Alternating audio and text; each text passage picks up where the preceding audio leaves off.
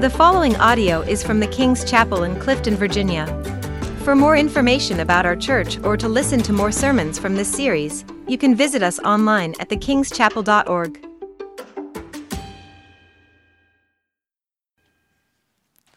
Beautiful. Thank you.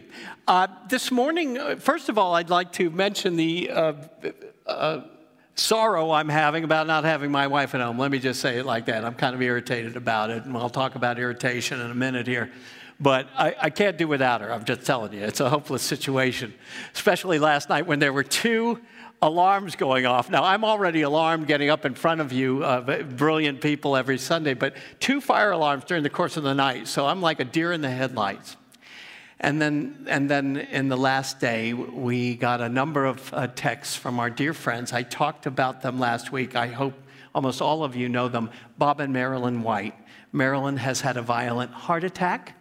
She is, Colonel White was an amazing elder, dear man, one of the best people in the world, and his wife tops him by about a tenfold. I mean, she's just an amazingly dedicated Christian for a lifetime. She's changed her world. And right now she's about to, it's conceivable that she could be facing her Maker face to face, the one she's loved for all these years, very soon. So please pray for her.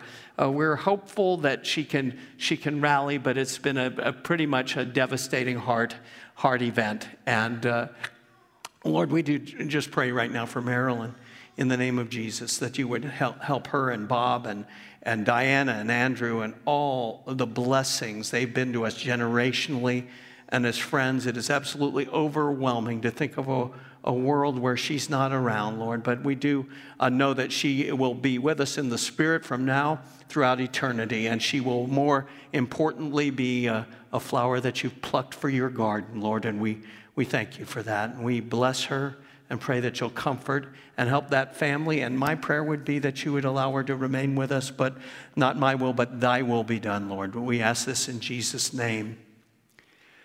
I've gotten reports on the women's retreat, and the report from my wife is they're having a great time. So we're really thankful and grateful for that. So we'll have them back next week, and I'll be grateful for that. You know, I wander around the house. I've never pretty much been alone, even as a child. And to have her not there, you just don't know until they're not there that their presence, you feel their presence every second, every moment of your life. And I am just so grateful for my wife. The title here is Confession and Prayer, good for the soul, and the key verse is verse 15 in James 5, and the prayer of faith will save the one who is sick, and the Lord will raise him up, and if he has committed sins, they will be forgiven, okay?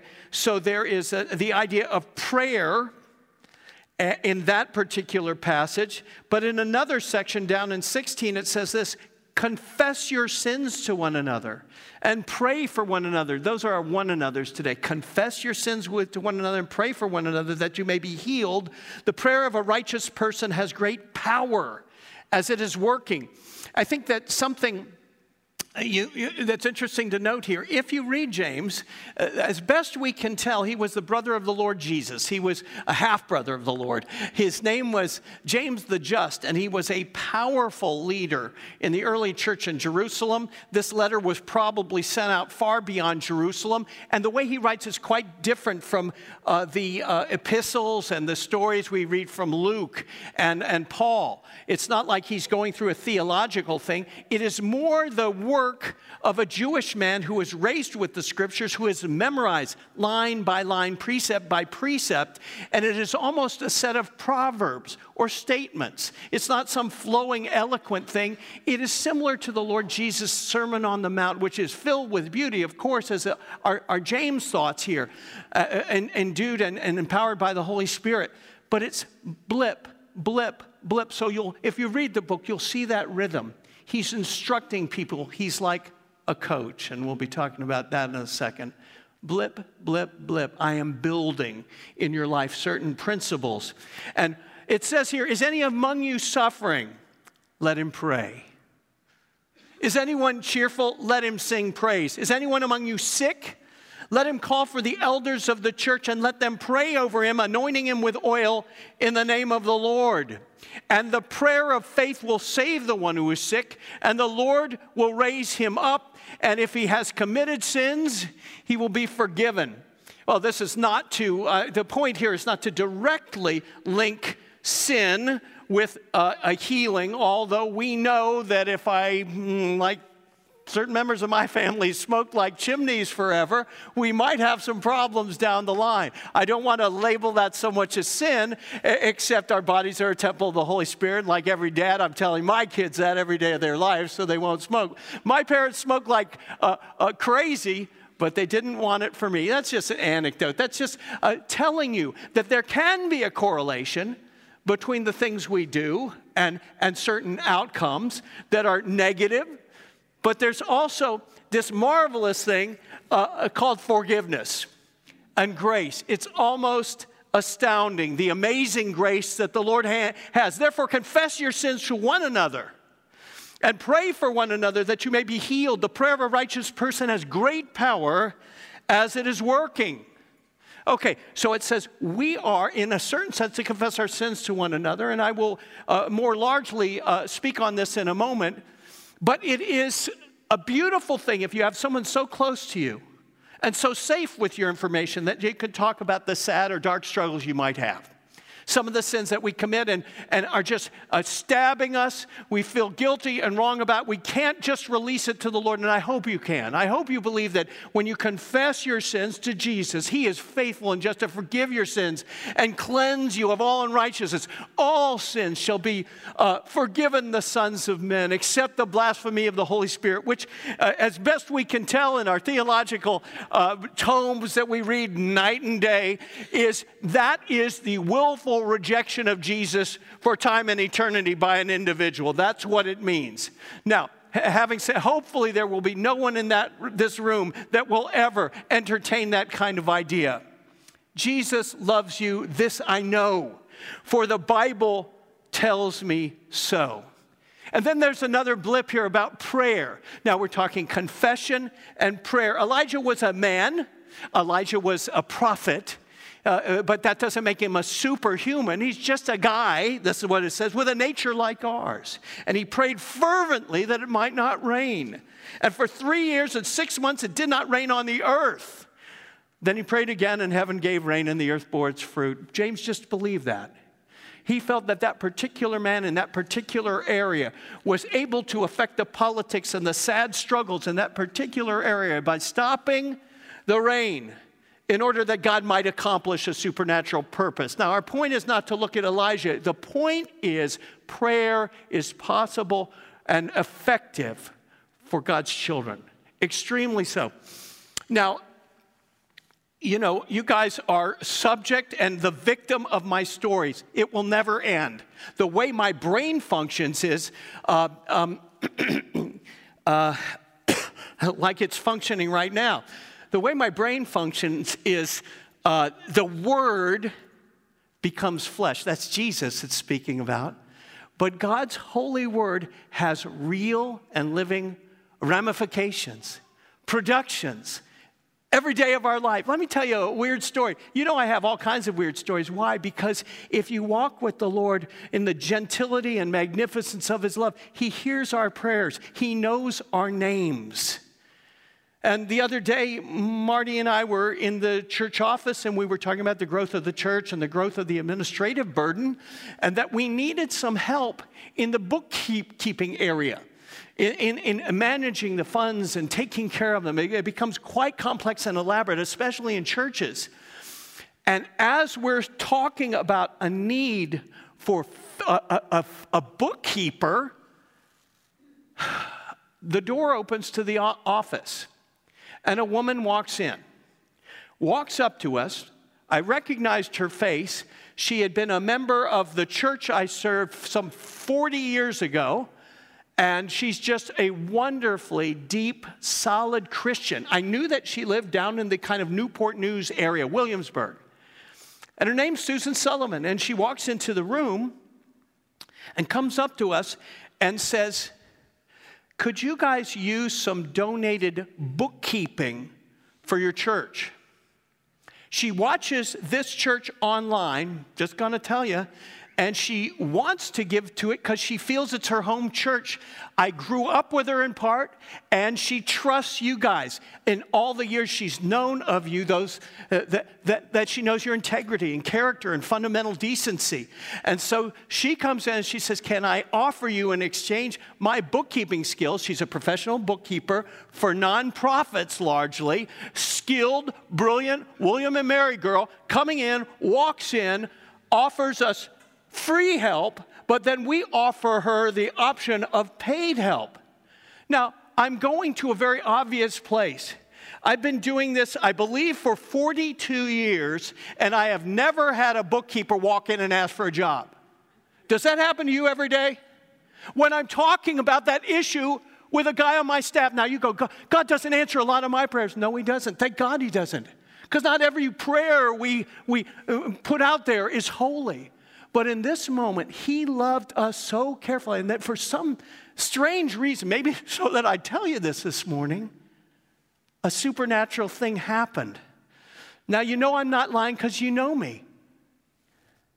What is that? I can't explain it, but I want it sealed in your soul that as Elijah prayed for something to protect a world and the people of his time, God hears your prayers even before you utter them. He knows what's on your heart. He knows your name. He reads your every thought. And sometimes that's kind of a bad thing. You know, prayer is important, but this particular passage also talks about confession. Confess to one another our stuff. I memorized as a child, maybe many of you did, it was one of my favorite scriptures. Confess your faults one to another was one of them. But if we confess our sins, he is faithful and just to forgive our sins and cleanse us from all unrighteousness. Because as Christians, we want to hide all our flaws. We should certainly repent of them. But we ultimately know in the depth of our heart our desperate need for a Savior every day of our life. Example, I'm a coach. My son is my boss. He's the head coach at Chantilly of the soccer team there. He's a very fine coach. And we know we're not there for soccer. We're there in a very unusual way. Where do you know two pastors that are coaching a varsity soccer team in Virginia or anywhere for that matter? This is crazy, but they trusted us. Again, there's a trust issue. They know us, they trusted us. And so we're there at a game. We have coached hard, we have taught hard, we've done our best for the boys, and the game isn't going the way I had taught them. And I begin to get rather exercised in my injunctions to them on the field. And there is an intensity that these young men do not require nor need. And it may be that some smoke was coming out of my ears. It was just wrong what I was doing. I had lost my composure. And it is especially devastating to me, my utter failure. I'm confessing this to you because in the back of this room in the first service, Pele's locker mate, the DC Metro Coach of the Year, sits there, and I've watched him coach. Dedicated Christian, Kurt Kuykendall, and when he coaches, he stands like Tony Bennett, the basketball coach at UVA. And it's one of the most serene and disciplined men you'll ever meet in your life in terms of his coaching, because he does it for Christ. And here I'm having a little bit of steam come out of my ears because they're not doing it the way we've told them. Now, the kids that play for us are very good, and we teach them the right things. But I was teaching something to them that night. In a sense, it was verbal for me, but nonverbal for them. You can treat people and bully them into success. You can be a bad example and still win games. And my coach, who's my son, came to me and basically said words to the effect, it's too much. It's too much. You need to be quiet. Oh. So I looked to the heavens at that point, really wanting to dismiss this, and I had regained my composure enough to say, this is wrong, Bill. You're just flat wrong. And I sat down on the bench. The next practice, I went to the captain of the team. Now, this is a makeup call. This is not a virtuous thing. I was ashamed and embarrassed that I had not behaved. I wasn't cursing. It's nothing like that, guys, but it's tone. And I asked the captain of the team, who is a much finer young man than I am, and he's probably Christian. Incredible player, incredible character. I said, Tara, I said, do you have any comment? I'm going to apologize to the team for the way I acted the other night. And do you have any comments? He said, Coach, it's just that it makes us nervous if you amp up that way. Well, that's my goal, isn't it? That's how I win the world. I'll just make everyone nervous. So I went to the team and I gave a flat out, no excuses apology because I had to. Because it was the right thing to do, but there was nothing noble about it. It was a concession that I had done wrong and that I was needy and needed their forgiveness. And I had done wrong by them. And here was their response, and it gives you hope for America. These kids are from every ethnicity. Gosh, do we have to be ethnic? Can we be human before the Lord anyway? We're there with these boys. They're the best boys you've ever met in your life. They put me to shame with their deportment, their behavior. And they just said, Coach, we were not doing what you asked, and we blah, blah, blah, blah. I said, no, it's me, guys. I'm apologizing. Don't do that. And they all forgave me, okay? So that was wonderful. And one of them came to us later and asked what Brendan and I did for a living. It was clear he wasn't a Christian yet, but he just didn't see people apologize ever in that particular world. That's unfortunate, isn't it? But that was the thing. And clearly he had forgiven me, and clearly he had not dismissed whatever went on in our life, generally speaking, and he knew every moment I'm not like that, but this was a sad moment. I confess it to you. Because the things that we do that we don't deal with come back to haunt us and hurt us, and we need to go somewhere to make our confession.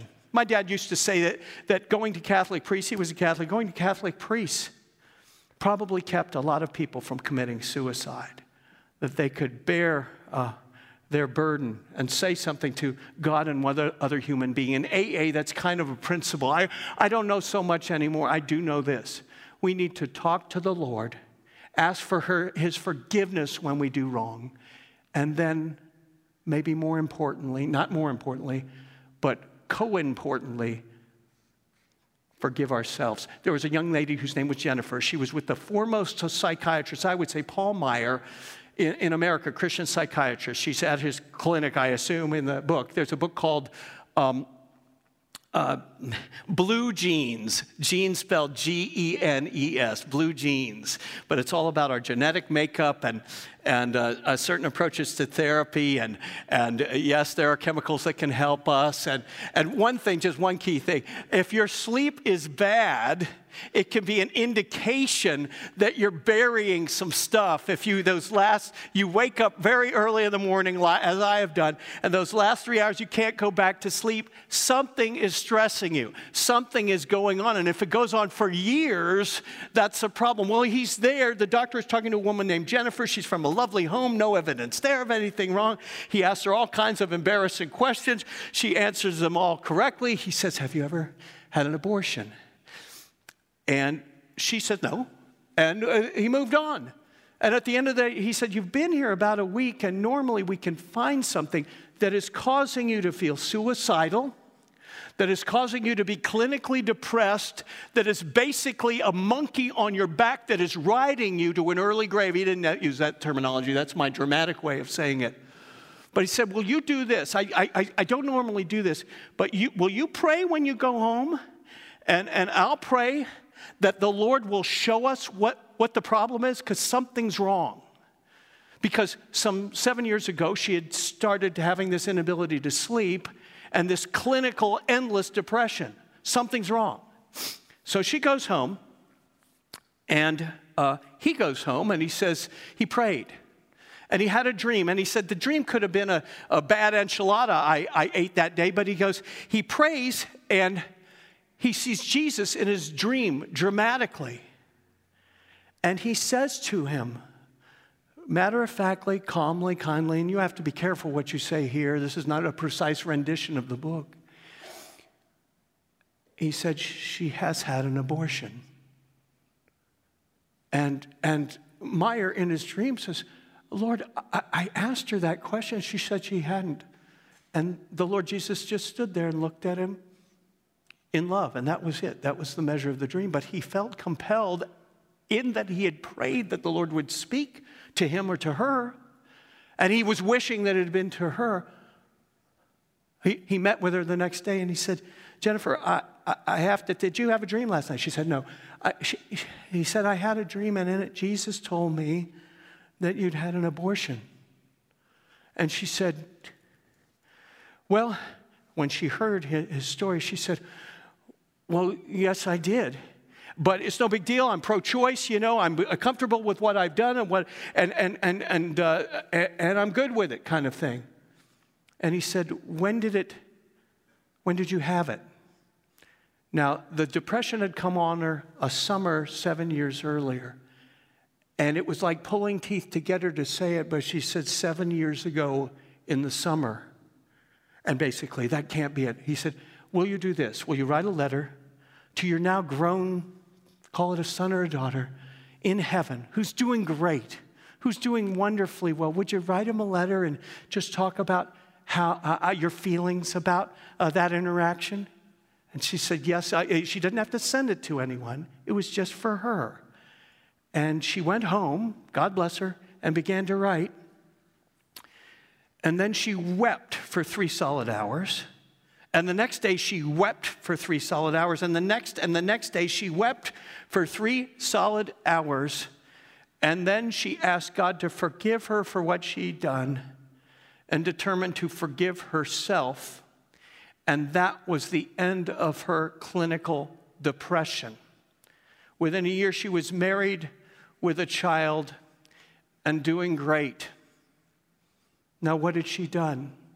She had confessed her fault to a God who still loved her and cared for her and brought her perhaps to the only person in the world that would be crazy enough to ask Jesus to give him information so he could fix a horrible problem. You know, this sounds weird. Those of you that know me, you know my family. I talk about it all the time because I'm very proud of them. And my dad and I, when I was 9 years old, he goes to Okinawa. A lot of you guys had experienced it. Today, there was no FaceTime. There was no nothing like that. There was no ability to communicate, really. And he's gone for 13 months. And, okay, he came back. For years, as a young adult and as a young man, I had recurrent dreams of this angry interface with my father, angry, tears going on. And then it just exploded and it would be over. The dream would be over.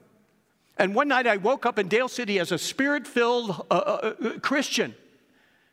And I had that dream. And within the dream, I realized what had happened. A 9-year-old who could not express his feelings, his anger was about his dad emotionally deserting him. My dad hadn't done anything wrong except serve his country. But God knew about that, and that was the end of that dream.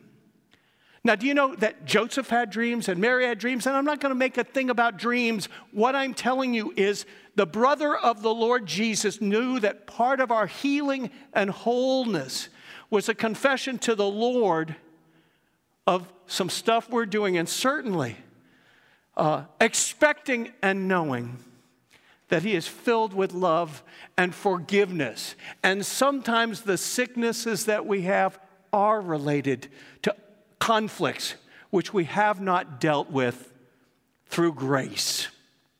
Therefore, confess your sins to one another and pray for one another that you may be healed. The prayer of a righteous person has great power as it is working. I didn't pray for Susan Sullivan to come in. I didn't pray anything.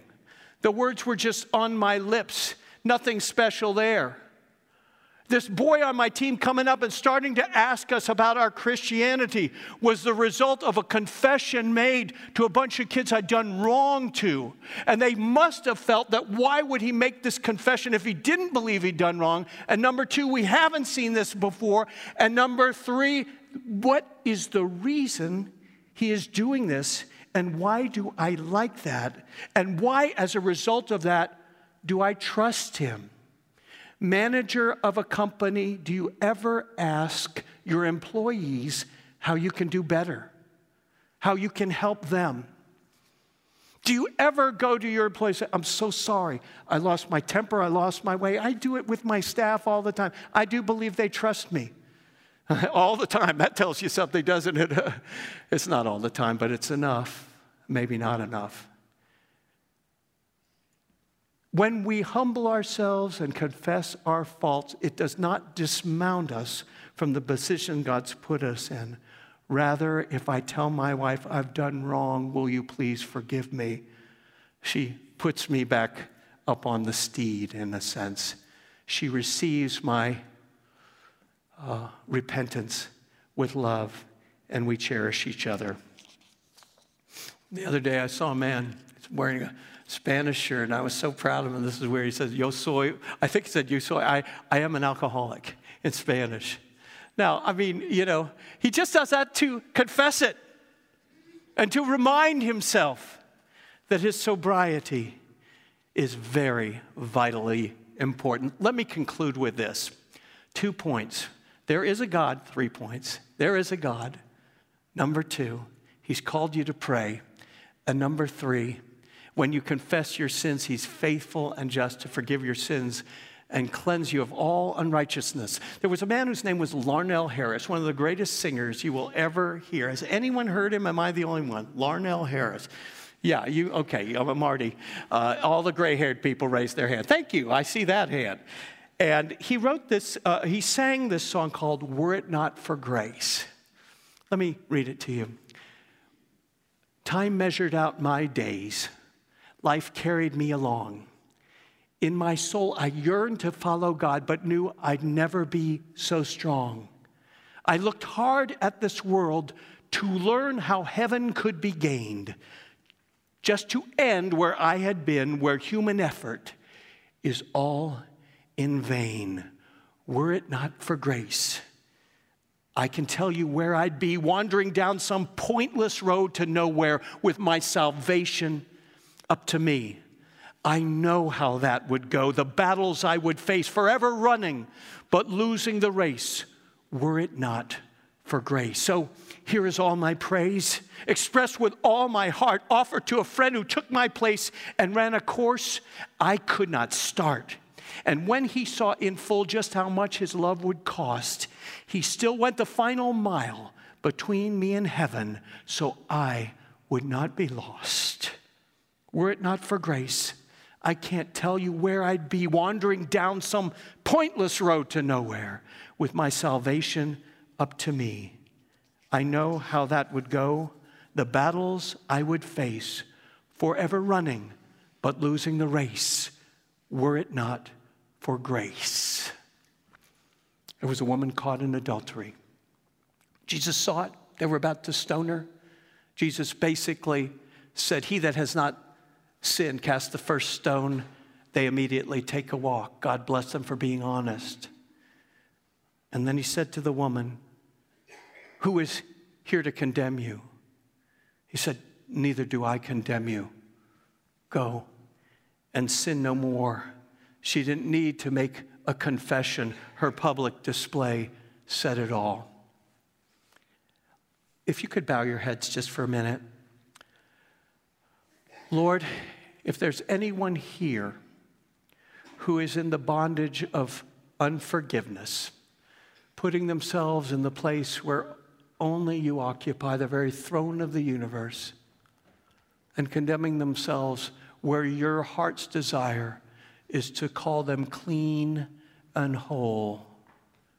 Clean before my Lord I stand, and in me not one blemish does he see. That's the position you want to be in. On your own, or even here now in this moment, just maybe talk some confessions in your heart and mind, not publicly, but just, Lord, this. Or do it at home, or write the letter, however you need to do it. But confession, as my father said, is good for the soul. And healing is available all the time, at every moment, both in this life and in the life to come. The healing of the heart first, and then perhaps the body. The healing of the relationship with God first, and then perhaps for the kids and the family.